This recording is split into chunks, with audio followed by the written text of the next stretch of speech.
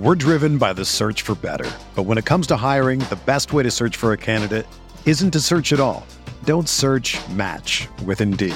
Indeed is your matching and hiring platform with over 350 million global monthly visitors, according to Indeed data, and a matching engine that helps you find quality candidates fast. Ditch the busy work. Use Indeed for scheduling, screening, and messaging so you can connect with candidates faster. Leveraging over 140 million qualifications and preferences every day, Indeed's matching engine is constantly learning from your preferences, so the more you use Indeed, the better it gets. Join more than 3.5 million businesses worldwide that use Indeed to hire great talent fast. And listeners of this show will get a $75 sponsored job credit to get your jobs more visibility at Indeed.com/Blue Wire. Just go to Indeed.com/Blue Wire right now and support our show by saying that you heard about Indeed on this podcast. That's Indeed.com/Blue Wire. Terms and conditions apply. Need to hire? You need Indeed. Winning isn't everything, but it's the only thing. In our business, there is no second place. Either you're first or you're last. Exactly 2 minutes remain in this football game. Dallas leads Green Bay 17-14. Starr on third down. Third and goal. Quarterback. With 14 seconds left. And the Green Bay Packers are going to be world champions, NFL champions for the third straight year. Starr lays it up for Freeman, and it's incomplete. Or did he make the catch at the 15? Yes. What are they going to rule it? He caught it? Touchdown! He did what? Rodgers in trouble. It's going to get there. He turned 32 yesterday. Does he have a vintage moment in it? In the end zone, it is caught for the win! Richard Rodgers with a walk-off touchdown. The final snap of Super Bowl 45. The Green Bay Packers have won the Super Bowl. The Lombardi Trophy is coming home. What is up, everybody? Welcome back to another episode of Talk of the Tundra, your Green Bay Packers podcast that is a proud partner of the Eurostep Podcast Network and the Blue Wire family.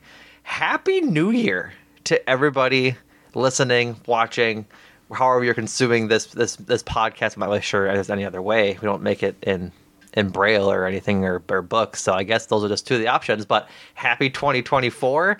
I'm joined for the first podcast being put out by GSPN this year with my co-host Jordan Tresky. Jordan, how you doing, buddy? Doing very well. The Packers have won against the Minnesota Vikings, avoiding the scenario that I feared the most. And they rang in the new year, well, the end of the old year, rang in the new year, well. Yeah, it was very well. An absolute dismantling of the Minnesota Vikings, 33-10 in a game that wasn't that close as the score would suggest. I believe tight end Johnny Munt caught a touchdown late in the fourth quarter, was the Vikings' only touchdown in this game. So, I'm trying to see, 2 plays, 7 yards after the botched Samari Toure punt late in the fourth. So, all in all, what a game. And I think we ought to not do the Eurostep and the 1-6 part of this and just talk about the star of the game, which is Jordan Love. Jordan Love, absolutely masterclass at the quarterback position today. 24-33, 256 yards, 3 passing touchdowns, and a rushing touchdown to boot. No sacks, a QBR of 82.7, and a passer rating of 125.3. Just an absolute masterclass. Also, briefly shout out Sean Clifford. 100% QBR rating. 1 for 1, 37 yards. So he threw it. We had this discussion on the last pod for the preview, Jordan, about how we didn't give Jordan Love a cheese for his Panthers performance because it didn't feel like a good performance. He had a lot of missed throws and some stuff that was really, I guess, not inspiring. This is the complete opposite. I felt like he made every single good decision he could have made tonight, besides just missing a couple throws here and there, which you're going to do. But what did you think of Jordan Love's game? Because I was in awe the entire time. Yeah, again, it's kind of this progression of what we've seen since the first Vikings game, where he is making these throws, he's looking very poised, and as we will get into, he's doing this with receivers that are not the first or second or even third wide receivers that, the leading the big trivia question that we will refer to many years time is that the first wide receiver to have a 100-yard game under the Jordan Love era will be Bo Melton. Who's not even on the team. He's a practice squad elevation guy. Like, he's not on the team and yet is balling out. These are the kind of players that he's been throwing to, especially with Christian Watson hurt. Jaden Reed, we'll get into, fantastic game, but leaves game early and has been, been affected by bumps and the chest injury for the last couple of weeks. And it's like, like Dontavian Wicks was out. Like, it's a really thin wide receiver core right now. Yeah, and it doesn't matter. No, I think this is a bit of a disingenuous argument, but this season from Jordan Love really, accentuates does a good quarterback make good wide receivers, or do good wide receivers make a good quarterback? And right now, it's definitely Jordan Love making these wide receivers look good, because unless Brian Gutekunst is really just an absolute master at finding wide receiver talent at the 5th, 6th, 7th undrafted rounds, then it's really just Jordan Love bringing all these guys up, like rising tides lift all ships kind of thing. But yeah, when you think about how this is the youngest wide receiving group, I think since the 2000, I think it was Bengals. I think it was 2000 Bengals, and they had the most percentage of their points by first or second year guys since the 2001 Seahawks, I believe was the stat that they said on the broadcast last night. That might be flip-flop of teams, but those were the years for sure. So it's been a while since we've seen a team this young do this well. But yeah, you put it perfectly. Bo Melton is the first 100-yard receiver in the Packers 2023 season, comes in week 17. And then you have guys like Dontavian Wicks, who was a 5th-round pick, I believe, and Tucker Kraft, who was their 3rd-round pick. And those are the kind of the guys making all the plays last night. Like, I think Malik Heath had a few catches, too, and he was an undrafted free agent. Like, just the guys we thought Ben Sims had a couple huge blocks, had a couple catches, too. Like, just, it honestly is quite remarkable to be getting this kind of production out of these players. Like, I'm going down the receiving stats from the box in the box score. Tucker Kraft, Bo Melton, and Jaden Reed all had 6 catches last night. They amassed, oh boy, math on a New Year's morning. 194 plus 48 would be 242 yards, which is crazy. The Packers had 293 passing yards, and 242 of them came from rookies. Or, I'm sorry, Bo Melton is a 2nd-year guy, I believe. Yes. So, still, just a practice squad guy in general, and a guy that you would not think was going to be contributing at all this year, and he has. Especially these last couple of weeks when there's been some tumultuous injuries, especially, like you said, Christian Watson and then Jaden Reed and now Dontavian Wicks. It's been tough sledding. So, I mean, good on Jordan Love for really bringing these guys up and putting the ball exactly where they need to be. But, yeah, just, again, really, really great game from Jordan Love. Yeah. The 3 touchdowns, he had the rushing touchdown, which I wasn't quite certain if that was a touchdown. I wasn't certain, during the play. The replay, it did show the point crossing the goal line. I don't like that rule, but I digress. Yeah, again, I'm looking at PFF. We have the benefit of looking at PFF grades because they were released as we're recording.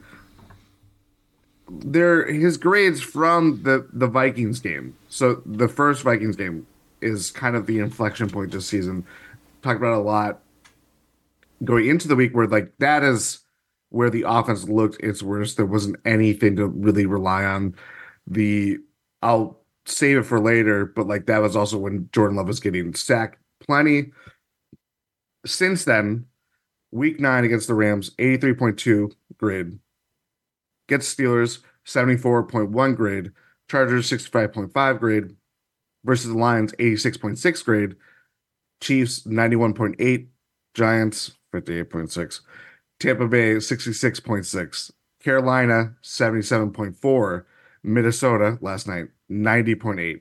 So, like, yes, there are some dips. There are ups and downs. The Jordan Love will have more time to talk about his season in full.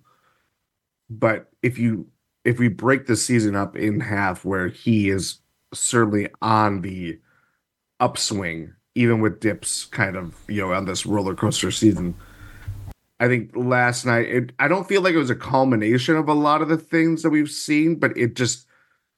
I know they were talking about it plenty. Chris Collinsworth was talking about it plenty. Is that you just see someone that has really matured in a lot of ways, and it just comes down to reps. Like the things that he's doing, just kind of he's honed in on as he's gotten more snaps, and that's it. Sounds so easy and so basic, and it's not, because in part because of the people that he's throwing to. Like that has shifted around him, and that is really hard for any quarterback. I mean, we saw Aaron Rodgers and struggle with that last year, and Jordan Love has been like, not to just keep playing that comparison game, but he has outperformed Aaron Rodgers last year by far. Like it's not even close how the quarterback play has taken a big step up. So I think that to me is and it's football, but it is really reassuring to see him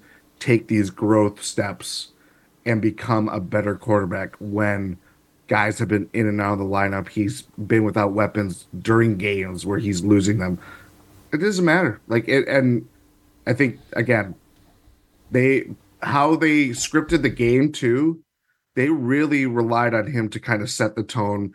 Let's play an aggressive game plan. And yeah, they faltered in the first opening drive, but once he got settled in, once the team got settled in, it didn't matter. He's making throws, he's making plays. Guys are making plays after the point of contact with throws. It was just as beautiful of offense that we see for the Packers this year. And again, against the Vikings on New Year's Eve, it's great. Yeah, it was absolutely wonderful. Did you notice that they took a deep shot in the first play, just like they did last year, and it had the same result? Yep. Like I was sitting there, I was like, "There's no way they're not chucking a deep first play." Like I think that was honestly the most predictable play they could have called there, and I don't hate it. They went 3-0 on the first drive, which isn't ideal, but I hate the call. Just trying to maybe kickstart what they had at the beginning of last year, but. Yeah, to your point about Jordan Love outplaying Aaron Rodgers from last year, it's without a doubt. Rodgers last year had 26 touchdowns and 12 interceptions, just about 3,700 yards, and 542 attempts. Jordan Love, I don't think these stats are updated to last night's game. I know for sure the passing yards aren't, the touchdowns aren't, but 30 touchdowns, I believe, is what he's at right now. I think he eclipsed 3,600. I thought I had that. Maybe I had that tweet up at some point, but we'll go. Wait, so he has 30 touchdowns to 11 interceptions. Yep. 3,843 passing yards. Thank you. PFF hasn't updated their season stats yet. But yeah, so now he's eclipsed Aaron Rodgers in yards. Probably a similar amount of attempts. And he'll probably surpass that as well. But I mean, it's pretty cut and dry, right? Like Jordan Love is just playing better than Aaron Rodgers did last year. Which again, we don't want to spend a lot of time on this pod putting those two against each other, because they're two vastly different scenarios and different opponents, different caliber of opponents, different weapons, and I guess what's the word? experience of those weapons. Like, say what you will about Chris Watson being a rookie last year, he still had experience coming into this year that helped Jordan Love. Same thing with Romeo Dobbs, even though he's been iffy as of late. But I think the biggest difference is just this crop of rookies has been incredible. I don't like you have to applaud Goody's ability to draft these guys this year. We'll see what next year brings if they continue to have that upward trajectory. But this year has been an absolute masterclass in that draft, because every single rookie that they drafted as a, I mean, honestly, I'm trying to think of a single rookie that they drafted that hasn't really contributed. Lucas Van Ness has been good. He's been getting sacks and been getting pressures. Jaden Reed, obviously very good. Luke Musgrave, obviously very good. Tucker Kraft, obviously very good. Carl Brooks has been really good. So has Colby Wooden. Dontavion Wicks. Anders Carlson. I'm trying to think of who else. Like, it's Carrington Valentine. Like, they've all been really good. I think the only one that it's Lou Nichols, and that's part because he's not on a roster. He got injured. Like, he got injured in training Grant camp. DeBose also got injured in training camp. Got injured. Anthony Johnson made some impact plays last night too. It's kind of stunning how fast a lot of these guys have hit the ground running. Mm-hmm. And it's very, I mean, the offensive side, that's going to catch your attention. We have more stats that you refer to, like, hey, that guy's making, Luke Musgrave gets hurt. Maybe we'll see him next weekend. I don't know. But Tucker Kraft has been really good. Mm-hmm. And he's still that safety valve guy, like how he was last night. Jaden Reed broke the rookie receiving receptions record set by Sterling Sharp. So, like, that's a fast performing, really cool person right there. Really cool. Yeah, I think again, it's such a, to have that, like, installation of talent like that way where they're just hitting the ground running. That helps a lot, and it helps that helps Jordan Love, who we think of him as a rookie in terms of inexperience, but he's not. He's far along of what to expect with playing in the NFL and kind of getting down the routine of everything. But yeah, to match that, all of that together and putting in, just the skills that they have with this entire receiving core, not just I'm not discounting Tucker Kraft or Musgrave. I include them in there. It's been really great. And then you have Aaron Jones, who, back-to-back. Did you see that stat last night? The first back-to-back 100-yard rusher, I think, since Ahman Green. I did not see that. That's crazy. That's wild. And, like, no, I think Aaron Jones done it before. You keep talking about your points. I think it's Aaron Jones. I don't think Aaron Jones did. Well, because I thought the stat that I saw was that Aaron Jones had done it. This is the first time he'd done it in like a while. So let me do some Googling, and I'll try and find out. But I thought, again, I was really worried we saw how successful he was last week, and I thought that they would fall in the same trap of, if he's not in the game plan right away, it's Aaron Jones is kind of going to be a non-factor. And I obviously thought this game was going to be a lot more more tough sledding than what it ended up being. But I thought for what it wasn't necessarily a carbon copy, but it was pretty damn close of just like Aaron Jones extending runs, 20 carries, 120 yards. Longest run of the day was 25, 6 yards per carry, like he did against Carolina. He was just fantastic. We will play the kind of like what if game of the season depending on how next week goes. But the guy has it. And in a year where his body has been such a problem for him and trying to get back with the hamstring injuries, multiple hamstring injuries, and just having that over the course of the season, sucks from a standpoint of, imagine if this team were healthy. Mm-hmm. Imagine if Aaron Jones was a prominent, contributor throughout this entire season. Right. It sucks that it hasn't been like that, but he's he's gotten healthy at the right time, and he's making Aaron Jones level, like the production, at the right time. Yeah. So I can't really fault him for that. Also, he can still be the leading rusher for the Packers this year because he's at 545 yards. AJ Dillon's at 613, so he needs what, like 75 yards? Yeah. And to offset whatever AJ Dillon gets next week as well. But exactly. Yeah, We'll see how AJ Dillon will be. You are right if that's a stat that you heard about being the first back-to-back 100 rusher since Amon Green. I'm not sure what I saw that made me dispute that, but good on Aaron Jones. He had a lot of games that I saw, and like just going through his game log, where he went 2 for 3. He'd have 100 yards and then 30 yards and then 100 yards again. But yeah, I think that's incredible and sad at the same time. Yeah, you kind of think of all the Ryan Grant. I would have easily thought that based on his success, but he had a very weird kind of Packers career where he gets more prominent in playoff games and not during regular season games. You know what I mean? Like, right. It's been a long road since the Packers have had like a running back that has stayed with them and been productive for a very long time since Amon Green. It always makes me laugh that we talk about Ryan Grant as a fan base as like this prominent, just amazing running back that they had, but he only played with them for like 4.5 seasons. Yep. And he wasn't even and one of them he was fully hurt. Yeah, he got hurt game 1, like snap 1 of the Super Bowl season of 2010, and so that was the James Starks year.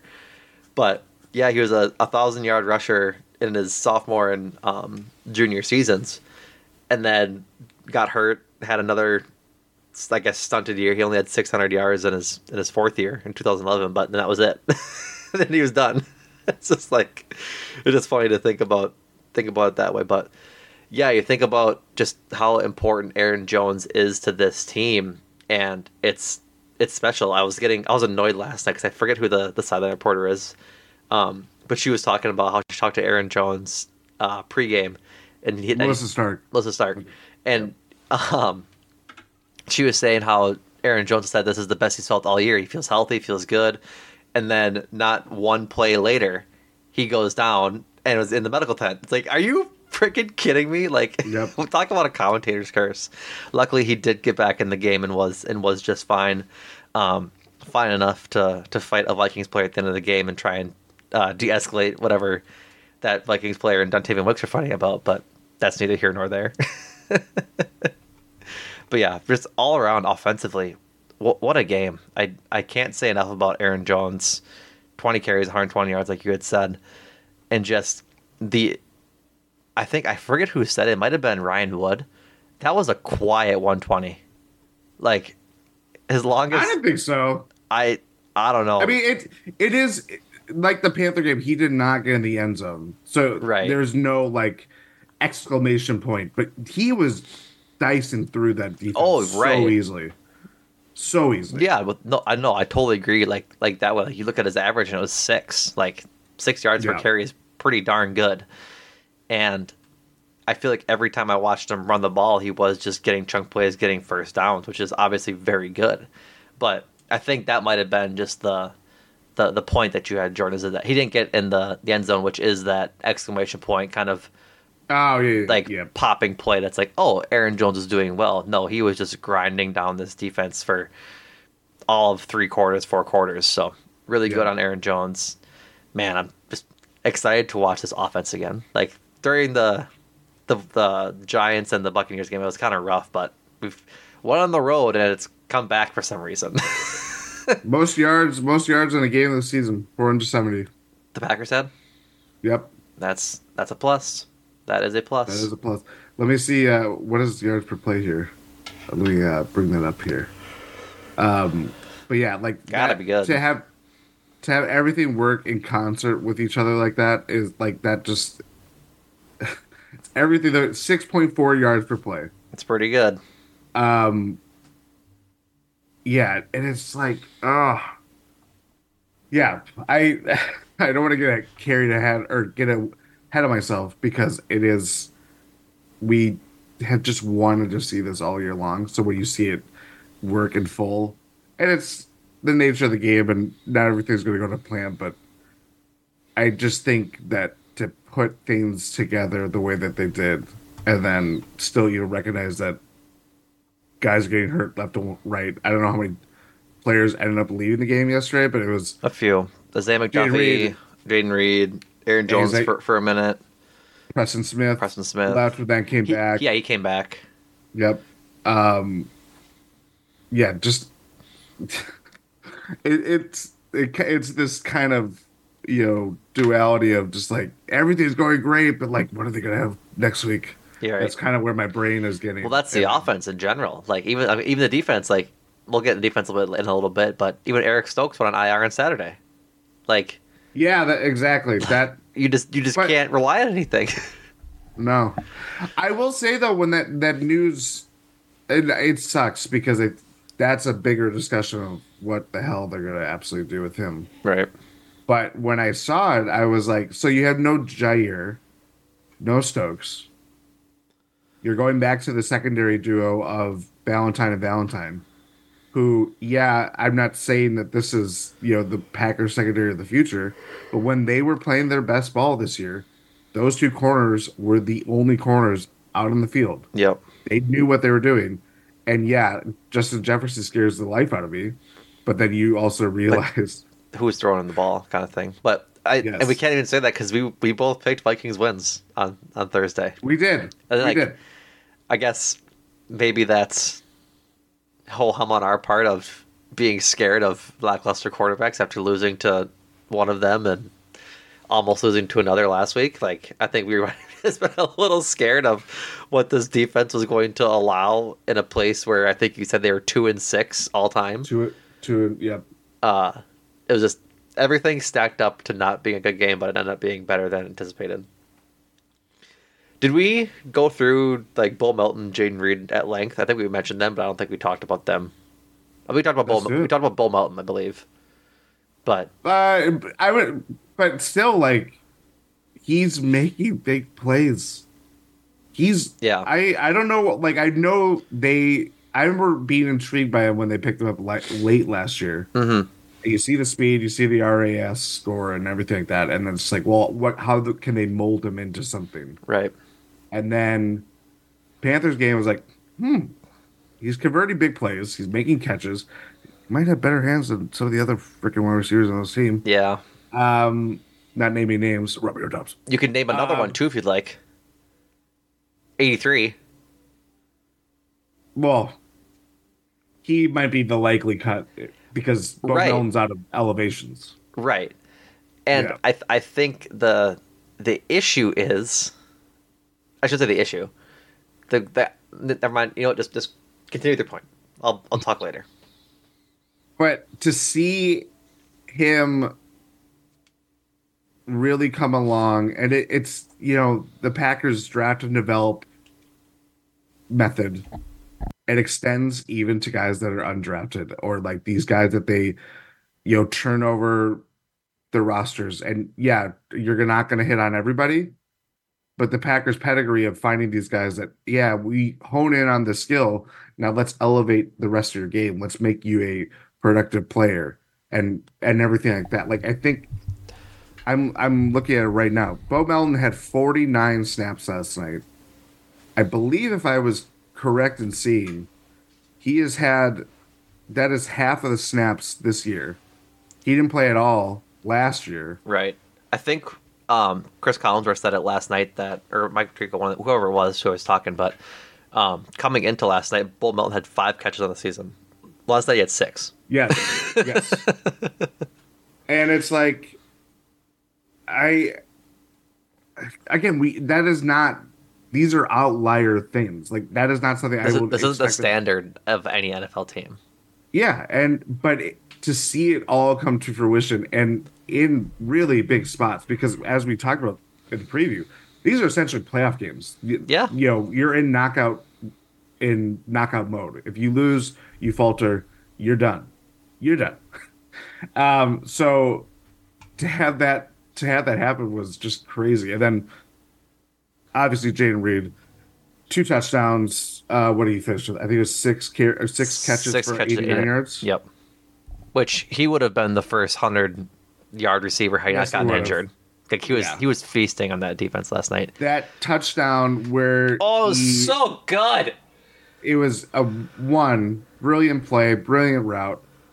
He just crosses the middle of the field right in Jordan Love's, like, that's his bread and butter. Mm-hmm. And Jaden Reed did, like, it's a good throw, but Jaden Reed, that is a Jaden Reed touchdown. Oh yeah, that is not 1,000%.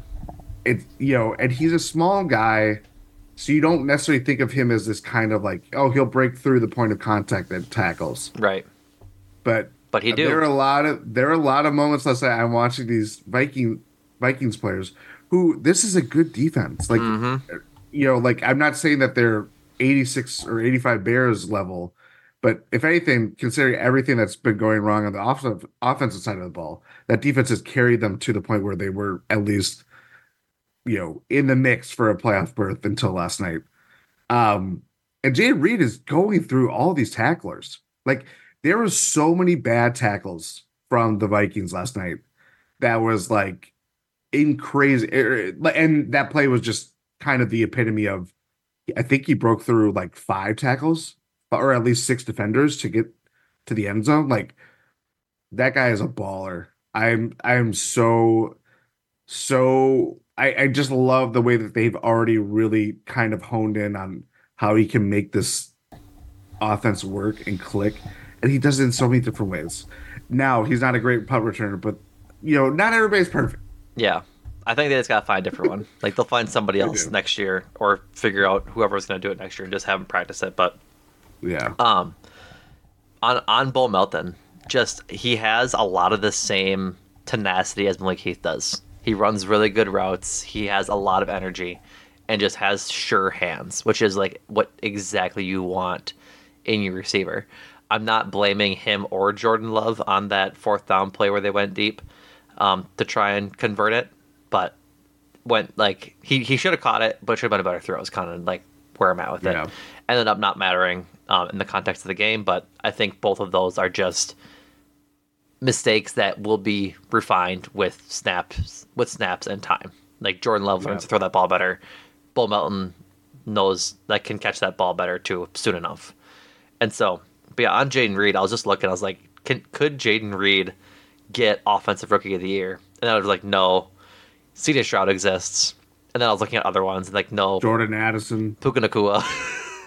Yeah, but I think honestly, I think it's Nacua. I think CJ Stroud will get it if the Texans beat the Colts to make the playoffs next week.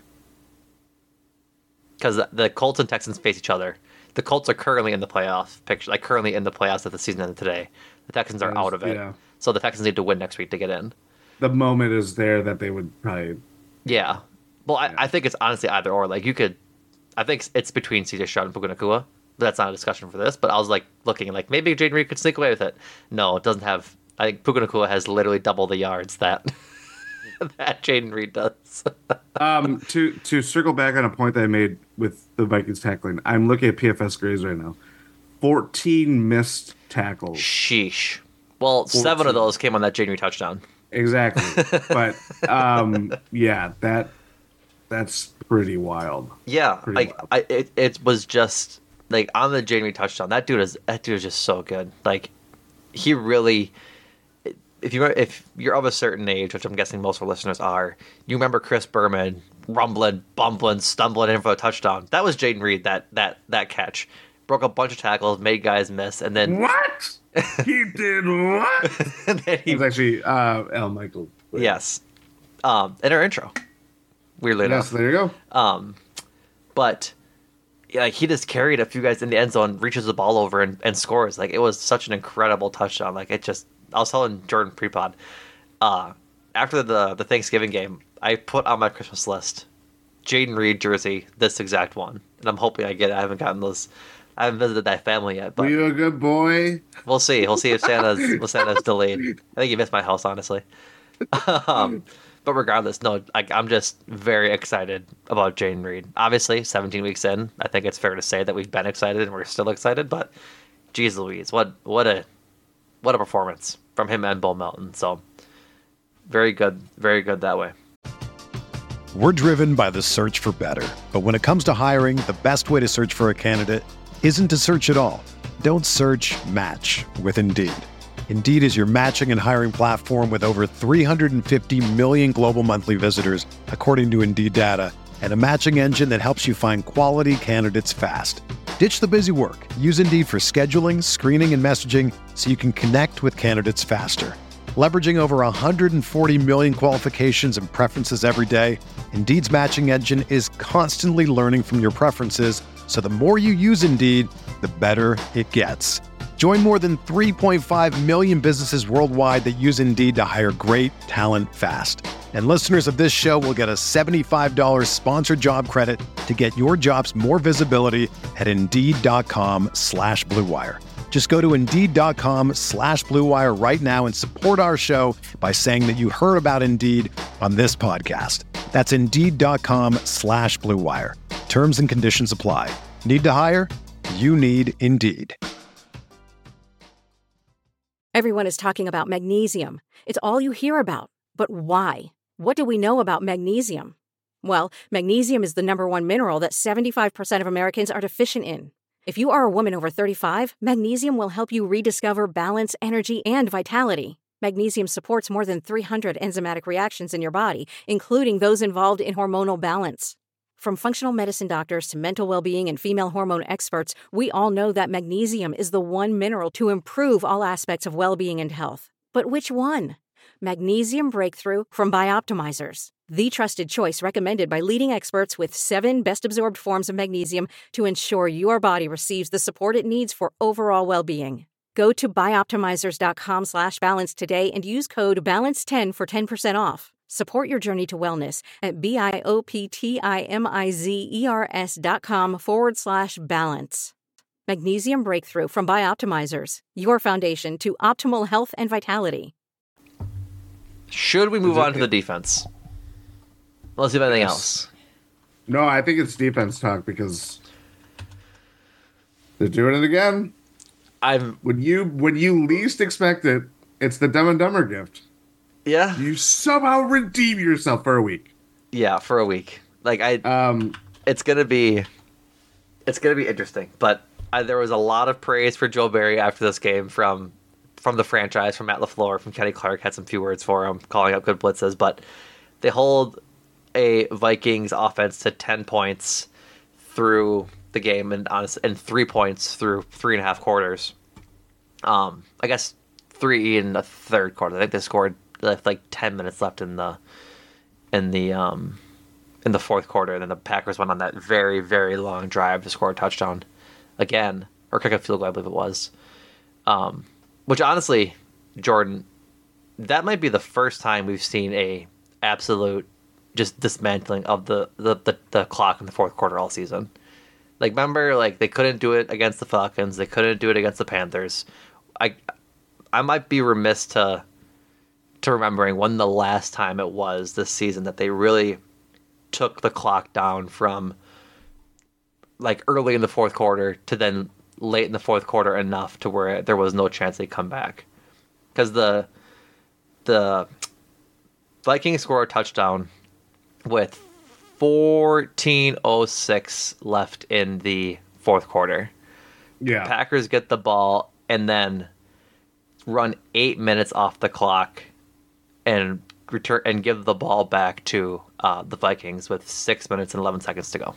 They ran 8 minutes off the clock. Am I misremembering? I don't remember the time in this season that they've had that long of a drive in the fourth quarter. Because it wasn't like the game was totally out of reach. They were up 20. I would say it was with this team. But yeah, I know what you mean. But this is giving a lot more credit to Nick Mullins than he probably deserves. But the difference between Jaren Hall and Nick Mullins is that Nick Mullins can throw the ball. Like he has the ability to make big plays like that. And if they were going to get going between Jordan Addison and Justin Jefferson, they have the ability to do that. If this Packers defense was going to act like it had in other games in this scenario against the Falcons, against the Panthers, et cetera, et cetera.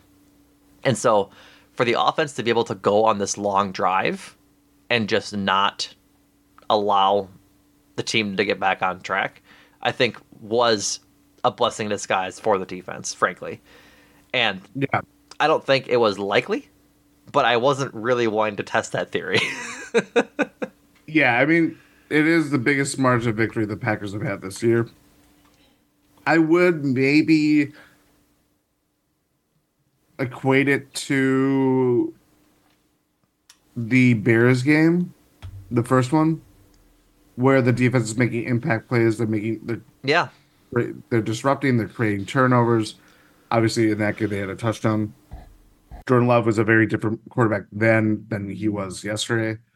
So it's not a clean comparison by any means. But in terms of just kind of ass kicking, which it was, that would be the game. But to your point, there's not a lot of them. Even the Rams game against Brett Ripien, 20-3. It wasn't it was, you got there. You got to the finish line, but it was not a convincing, sprint. Right. This was like, after the opening drive, this is going all the way. You're just shooting down and, outlasting everybody else. Yeah, I'm trying to see. Daniel Willen had 2 punts the entire game. I think they both came in the first half, if I'm not mistaken. The first drive, and looks like it was, at the end of the second quarter. So, all in all, just good stuff from, obviously, the defense. And I guess the offense is getting there, but the defense just played so well. They had turnovers that Corey Ballantyne had a pick. I think it was on a Munt deflection. I'm trying to see. Yeah, is it Jordan Munt or is it? I forget his first name. Johnny. Like it's from the 50s. I don't know who goes by only Johnny anymore. Anyways, but then Corey Ballantyne interception in the first quarter, and then a forced fumble by, I believe it was Preston Smith, if I'm not mistaken. Yes. What a game for Preston Smith. I'm trying to navigate ESPN's box score here, but Preston Smith only 1 tackle but had a full sack as well, and he had a bunch of pressures. Oh, that's a good. Do they have pressures up on PFF? I do. I have to imagine. How many pressures did Preston Smith have? Let's see. 4. 4. That's he played so well. Like Rashawn Gary himself had 8 pressures, which is crazy. Not getting home once, but on 34 snaps. That's insane. But even 29 snaps from Preston Smith and gets 4 pressures, 2 hits, a hurry, and a sack. Like that's just absolute masterclass work from Preston Smith. Yeah, again, this is a complete performance, all phases. Even losing your starting linebacker of the night with Isaiah McDuffie, and hopefully everything's well with him because that was a pretty brutal injury. Yeah, really, just a tough play to be involved in. He was the middleman of a sack, and I think he got 2 helmets into his helmet, 1 on each side. I'd be feeling a little bit woozy after that too. And I think it says enough that he got carted back rather than walked back. So hopefully he's all good. I would not expect him to play next week. Yes. But I think Matt Schneeman had a stat of no team has had more pressures or players with registered pressures than the Packers defense did last night. It was Matt. That's crazy. And that's the thing too, is that not to relitigate Joe Barry discourse, but the most frustrating part about this is that you see when changes need to be made, he will make changes. He will do things to, wreak havoc. That's what the Packers did last night defensively. They were wreaking havoc. They were making plays. Yeah, the interception wasn't necessarily it was more of a crossing route, and the guy's hand bumps the ball in the air, and Corey Ballantyne, made a very good heads-up play. But beyond that, it's getting home repeatedly. This is a good Vikings offensive line. It had not been how we had talked about past Vikings offensive lines, and they made mincemeat of them. And secondary, Justin Jefferson finished with what, five? I think it's 5 catches for 48 yards. Yep. Yeah, 59 yards. 59 yards. I know it's Jaron Hall and Nick Mullins. That's a big caveat, but still, like, you can easily say, oh, well, it's against Corey Ballantyne and Carrington Valentine. Like, right. The similar level of players that we're talking about in terms of just kind of what you expect. Mm-hmm. That's where, like, this deep, like, I don't know. It's the Joe Barry talk of it. That is going to be, regardless of what happens next week, it's enough has been shown that, like, people want changes, people want this, people want that. Whether those changes actually get exercised, I don't know. I don't think it matters. Either they make the playoffs and, bow out in the first round. I don't think it really matters because kind of there's been enough momentum. But to me, even in this, if you want to call it lame duck kind of period that we're entering, if we go down that route, the problem is that it's like, Joe Barry, what's wrong with the defense and you can fix it when you want to. You know what I mean? And whether it's clear that, like, the defense responds to playing in division games, playing against That's what rivals. I was gonna say. Like, they do that, but they've also, like, when their backs are against the wall, when they allow 30 points to the Carolina Panthers, who got shut out, and David Tepper's throwing a drink at a Jaguars fan.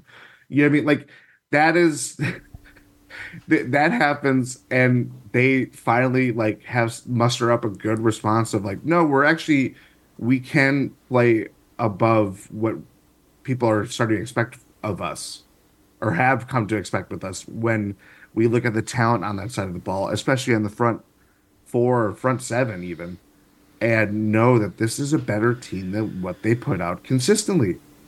And that's where I was like, just do this, do it all the time. Like, you don't have to do it all the time, but you expect, like, you're not going to do it against, they did against the Lions, so I can't say the Lions, right. But, like, better teams. But the defense just showed out and balled out in a very convincing way that it just makes everything else just so much more frustrating that you can't see this all the time. No, I totally agree. I have 2 points to make here, and they're separately of each other. But I was looking at PFF's pressures last night. So according to the PFF, the only players who didn't have pressures last night were the cornerbacks.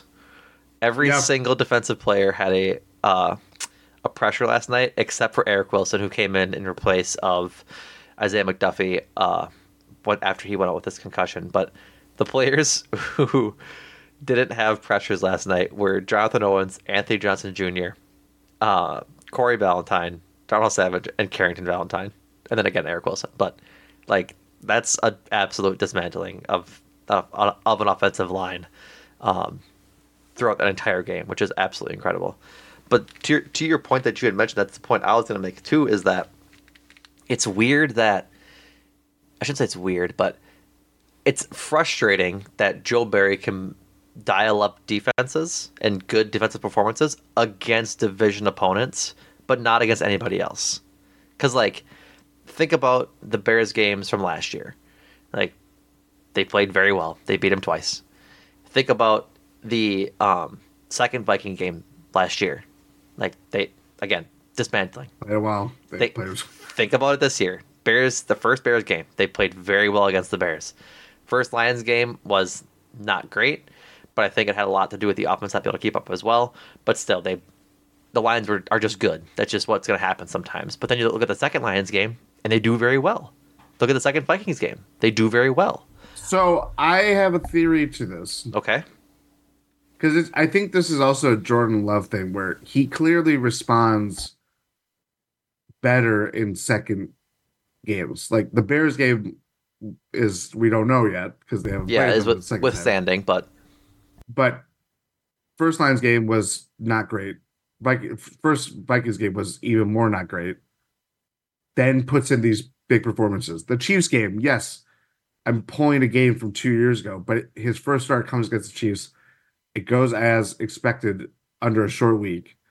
And then this year, fast forward 2 years and more starts under his belt, he looks better. Like there is something to having tape that they can, rely on of like, oh, that's I mean, like we know how you match up. We know this play, we know that play very well, and we can defend it a lot better than just having, okay, this is what they did in week 8 versus this opponent, rather than, that kind of thing. Yeah, I would agree with that. Like it's pretty obvious that if there's tape. What I'm trying to say is I think we should lobby to the NFL that the Packers play all their division opponents 6 times. Or just play in weeks 1 through 3. And then just keep playing over get early tape on the Lions, the Vikings, and the Bears, and then play them weeks 16, 17, 18 to end the season when they need them the most. But yeah, like I just think that I don't think this game saves Joe Barry's job. No. I think there's an argument to be had, which I hate. But if we'll talk more about the Bears on Thursday when we do our preview pod, but the Bears are very good at the moment. They're playing very well.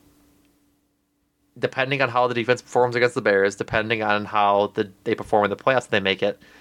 If they win the playoffs with a good defensive performance, we might be looking at an unfortunate reality.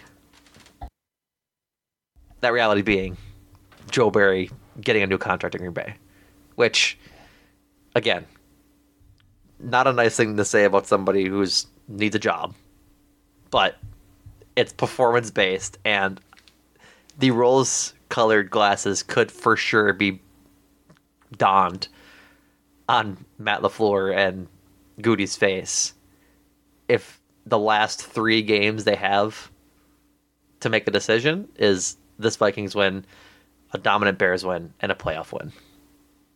I think it makes the rest of the bad performances be like, you just forget about them because they're so far away. You know what I mean? The NFL has always been a what have you done for me lately league. And if the end of the season comes and they go 3-1 in their last 4 with 3 dominant performances on defense, what does that say? But yeah. I do hope I should say the front office has a bit more insight to that than we are giving them at the moment, because this game is contextually against Jaron Hall and Nick Mullins and Alexander Madison, who's not good, and Tyson Chandler, who isn't that good either. So you're thinking about sort of what this defense was going against. It wasn't inspiring. But then you look at the same thing against the Panthers last week, and it wasn't inspiring again. So I should say it was inspiring against the Vikings this week, given the talent. It wasn't inspiring against the Panthers, given their talent. So there's a reality here, Jordan, and I wish to not live in that reality, but we just have to be mindful of it. Yes, absolutely. Who else? We're missing people on the defense side of the ball. Jonathan Owens has been playing quietly very well this season, like the last stretch of games for sure. Donald Savage has been having a good time too, but having him back was very, very important. Necessary. But I think Jonathan Owens was Munt caught a ball, and then Jonathan Owens went and punched it out, I think late in the second quarter on a little pass in the flat. Whatever it was, but he's just been making quality plays, which is really all you ask for from him at this point. Just not give up big plays, which is good. Jonathan Owens was the 4th highest rated player on PFF. Again, for what it's worth for PFF's grades at this point in their existence. Corey Ballentine too, targeted 9 times, allowed 3 catches for 33 yards. That's crazy. He's been good. That's the thing, is that part of the frustration level with the defense is that when you put in, I'm not going to call them replacement level players, but they're lower draft picks. These are guys that have bounced around, or they're not they're not with the ones, and some of them are not even with 2s going into the year. They have stepped up and made plays and stepped up when the Packers have played their best form of football. Yeah. And again, that's not nothing to me. That was why when the Eric Stokes thing happened, I was like, it sucks for him, but also does that help or hurt? Like I don't, and everything else with Jair too, because him playing suddenly against the Panthers and then everything else happening over the course of the week. It's all about informed players. Like what are they doing? What have you done for me lately? Kind of thing again. Right. And that's not nothing. That's not something you dismiss as much as you look at the more talented players and be like, oh yeah, we'll just seamlessly fit them into the lineup and you're fine. Mm-hmm. It's like, no, they have kind of something working here and you just want to see it continue on and on. Yeah, absolutely. Like I think this year has been such a great example of, I should say example, what the plan that Brian Gutekunst and Matt LaFleur had put into place of letting the young guys play and just seeing what you have with your young team has worked out well at this point in time. I think there's still stuff to be learned about how they play against higher class opponents. Like, depending on where they finish this year, if they win, they'll finish second in the NFC North, and that would mean they face obviously the second tier teams next year whenever they get their schedule. The other second place division winners, whatever you want to call them, and that'll be another test, right? That'll be another test to see what this team looks like against just in general better teams. At this point next year, if depending on who they play, I forget what division they play, but if they play the NFC, did they play the NFC East last year? Yeah, they did because they faced the Eagles and the Cowboys and everything. So I don't think they'll face them, but I wouldn't be surprised if they make a special game against the NFC East and throw them against the Eagles or the Cowboys. And those are two very good teams. And seeing how they perform against those high-quality teams will be important to watch. But for all intents and purposes, like, the young kids, they're men, the rookies on this team have played very well. The rookies on this team, the second-year guys on this team, it's just been inspiring. And I know that you and I had kind of hemmed and hawed over this decision to go young at this point in Jordan Love's career and progression. Even during the losing stretch, I know we had some strong words about the decision to not bring in a veteran receiver really hurt that stretch of games. 16 games in the season, it looks pretty good. Guys just need to get snaps, and they've gotten better with snaps. And it's hard not to have those deductions because you only get 17 of these games, and so you try to make you generally make big assumptions after each game. We're guilty of that. And we're not immune. We're not immune, and neither is all of NFL media, frankly. Yeah. And so it's just relieving to see it actually work out how they want to work out. But as Matt LaFleur said in his postgame yesterday, none of it matters if they don't win next week. So we'll see. Yep. 2 years in a row, they're going to enter the final week of the season with a win and you're in situation. And they fumbled it last year, but a lot has changed since against the team that was eliminated the week before. The week of, yes. The Lions were the day of. Yeah. The Bears just got eliminated last night. So.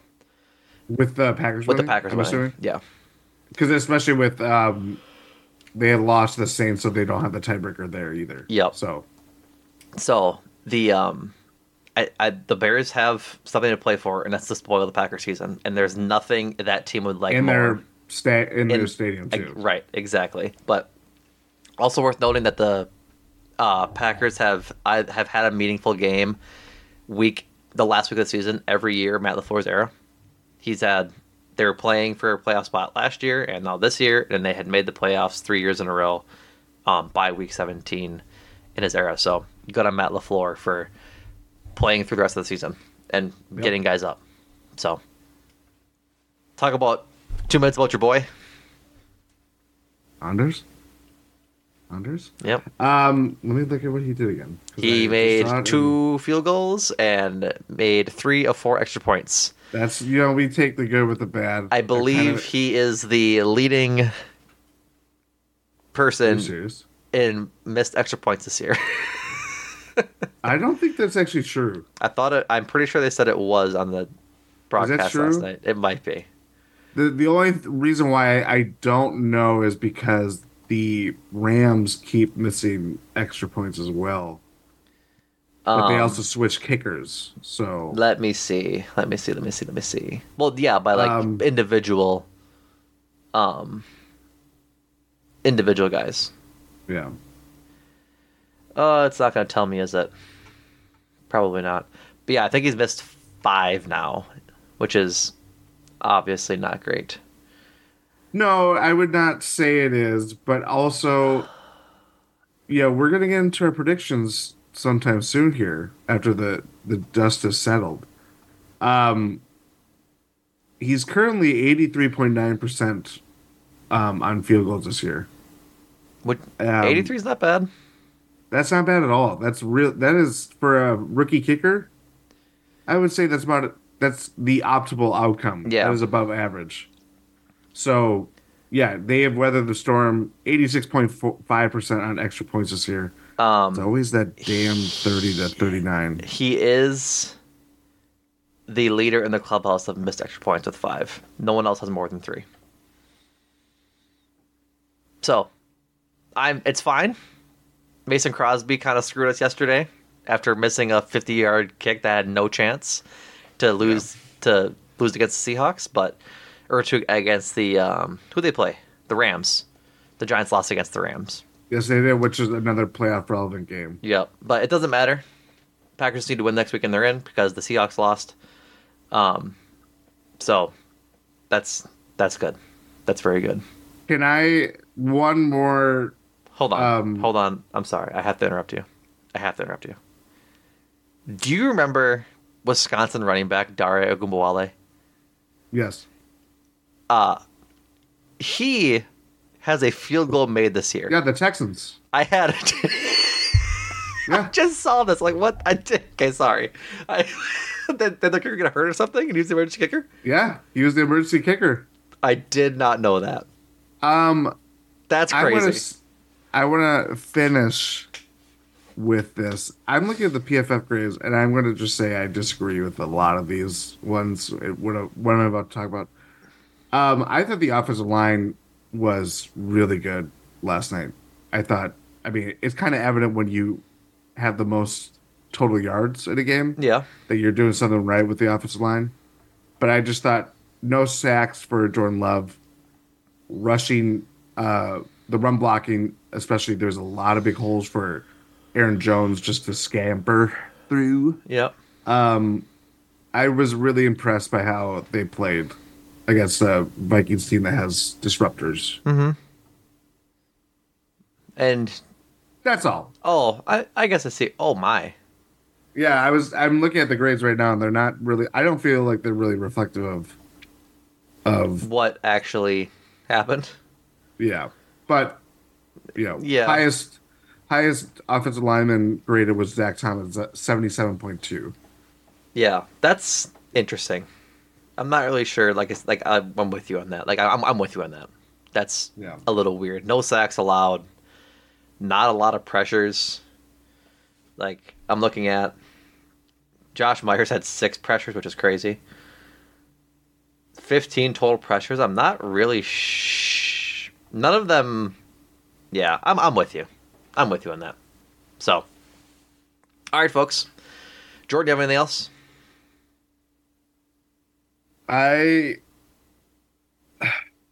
I'm just happy that they won. I'm happy that we're not talking about week 18 that does not mean anything. Yep. But now I'm like, we can't do last year. They need to win. They need to win. I'm with you. They got to. Maybe we'll get our first playoff game. That'd be cool. That'd be cool. And it doesn't necessarily, just because they win, that they won't be automatically the 7th seed. They have the tiebreaker over the Rams. The Rams clinched. Yes. But they're not locked into the 7th They're seed. not locked Or in. not locked into the 6th seed. Got it. Yep. We're not wrapping up, folks. I want to see what the standings are right now. And see what the playoff picture looks like.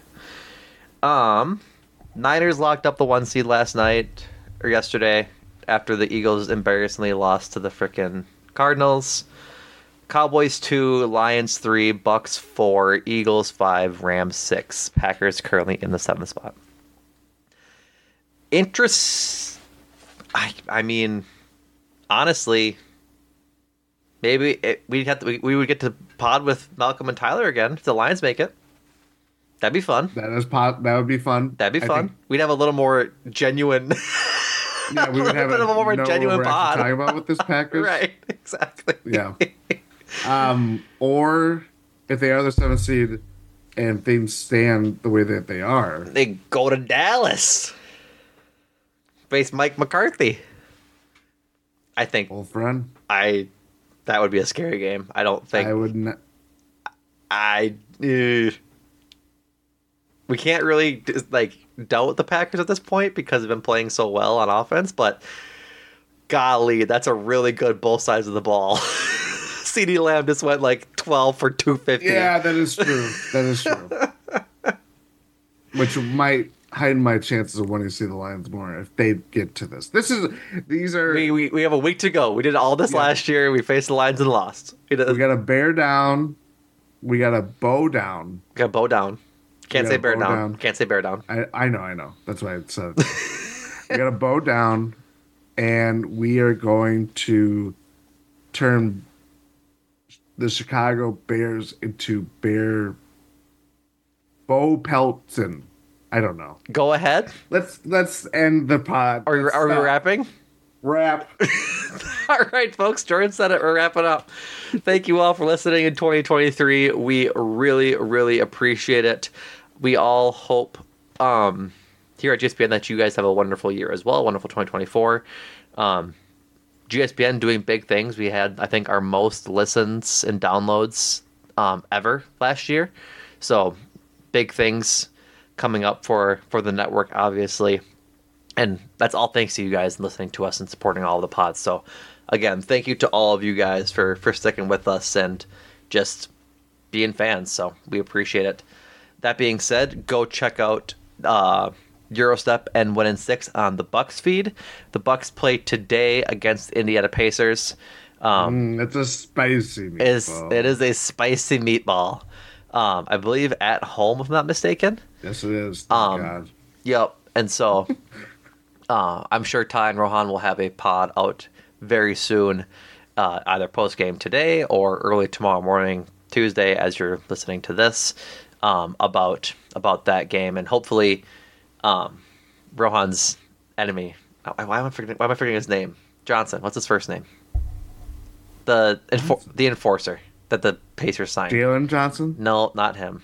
It's sorry. No. Oh my God. Yeah, James Johnson. James Johnson. I was like, I know it's Old Johnson. Man brain. Well, that and that friend of the pod, James Johnson, doesn't become an enemy of the pod. He'll never be an enemy of the pod for reasons lore-wise. You have to listen to the Eurostep about. Go back a year and a half at least, I think, at this point. But anyways, go check out the Eurostep and 1 in 6 on the Bucks feed. It is now 2024. Obviously, the Brewers are 3 months away from playing baseball. That's very exciting. And go check out Adam McGee and Andrew Snyder's analysis on Cruising for a Brews, and check out all things Brewers during the doldrums of this off season. And then check out Adam and Andrew as well on Make Time for This, and just go back through their catalog and find a movie you like and check out all the pods. These are a lot more evergreen than most of our pods here on GSPN, but they're pretty darn good. So go check out that feed, and let's get Make Time for This popping this year. That'd be a fun thing to have for sure. Make sure you make time for this. That's right. There we go. All right, folks. Thank you again for everything that you guys do for us and listen in general. We appreciate it. And Jordan, thank you. Thank you.